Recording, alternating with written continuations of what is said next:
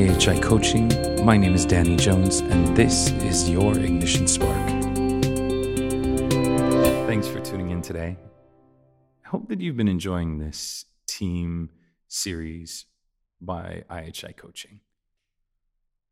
I really do love superhero movies and how the modern ones, they are no longer an infallible hero.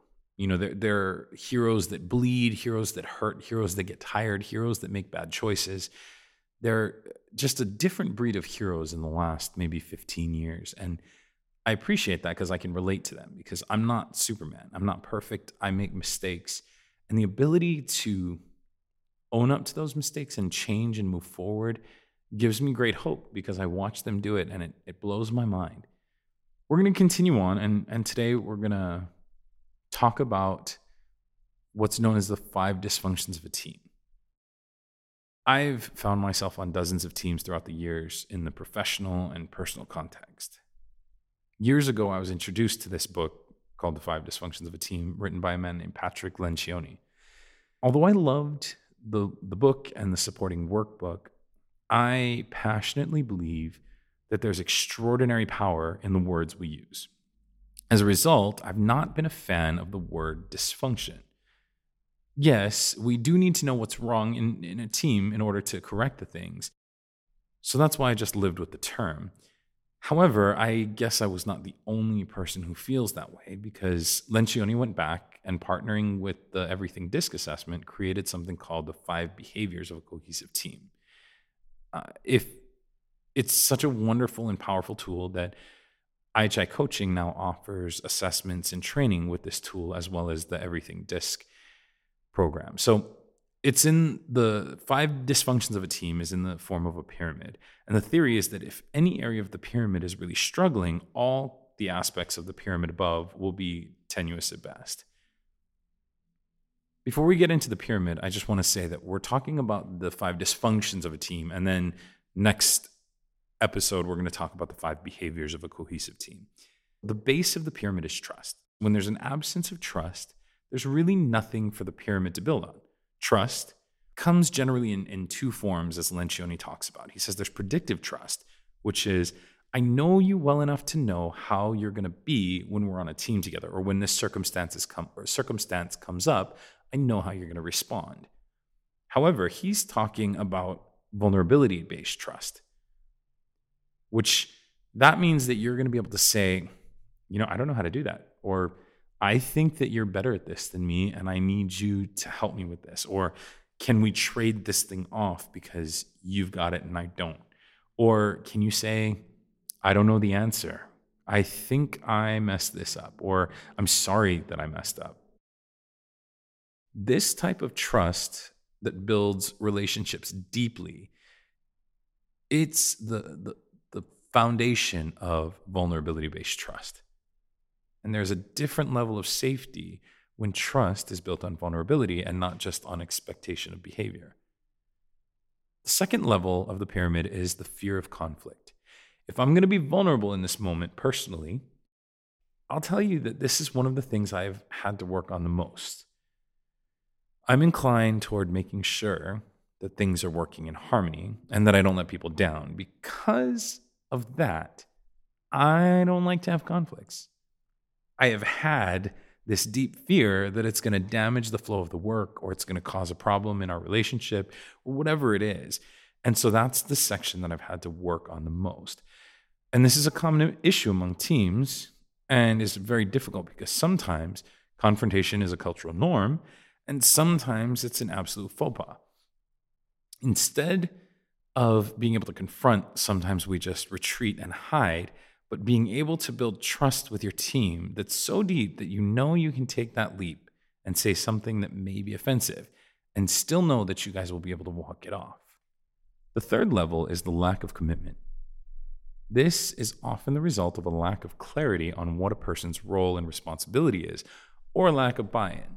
So perhaps the team member wants to do things their way and don't care as much about others, or just see their way as being the right way. And so that's why they're trying to steer the boat in their own direction. And a side note, lack of clarity is one of the easiest ways to lose a team member, whether that be on an intact team or just losing an employee from a company. The fourth level is the avoidance of accountability. Most prevalent in Hawaii's business culture, as we have been called the passive-aggressive capital of the world, people, for many different reasons, don't confront when work is not being completed on time or at the level that it's expected. This is a powerfully damaging issue. When people are not able or willing to call someone out in a productive manner, one of the results is that person will begrudgingly pick up the slack. In the end, they'll be overly tired and possibly bitter towards the person who was supposed to carry out the task in the first place.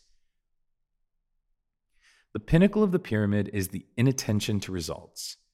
Similarly to a lack of commitment, when there's an inattention to results, it often ends with people trying to do their own version of success. I heard a story from a mentor who had a golf coach. He one day played a near perfect game until the 18th hole. On that last hole, something happened. Now, I can't remember exactly what it was, but I do know that he screwed up his entire game and ruined his score. I'm not a golfer, so I'm probably going to screw the score thing up, but he went from something like 5 under par, which is good, to 3 or 4 over, which is not good, something like that. When he spoke to his coach after about the game, his coach asked, "How'd you do?" My mentor started telling him this whole hero story about how good he was doing when, up until through the 17th hole, it was the best game he's ever played. His coach looked at him and said, "So you scored over par?" And he responded, "Yes, but I was doing so good. It was really probably the best game I've ever played." And the coach responded, "But you scored over par." And it was in that moment that he realized the concept of reality. I know that sounds weird, but sometimes we think that we end well because things went so good for so long. A good example is a team that finally gels together but doesn't meet the contract deadline, so they lose the work and the team fails. It doesn't matter how much fun they had and how good things look, they failed as a team. I mean, it's great that they worked together and it's wonderful that they gelled, but the reality of it is, if there's a team being formed for a singular goal and they don't accomplish it, then there's no point. Now, this is not to try to get people to be purely performance-based by any means, but rather to get people to understand part of being in a team and part of the purpose of the team is to accomplish a mission or goal and to keep a strong grip on reality. So I want to ask you, are you fully aware of reality where you're at right now? Are you doing anything? Are you saying anything that is just kind of compensating for the end result? Are you glorifying how great the first 17 holes was to hide the fact that your last hole made you lose the game? Just something to think about. If that's the case, what can you do to change your reality to conform to what reality is outside? Again, my name's Danny Jones, and we're IHI Coaching. We love to see people reach their potential. We love to see teams gel and mesh, and we love to see teams perform and finish with great results. So if you're interested in bringing us into your company, or if you have questions and you want to reach out, we would love to hear from you. Our website's ihicoaching.com, and we have a contact us section that you can reach out to us at. I want to thank you for joining us, and I hope that you have a wonderful day. Thanks so much. Take care.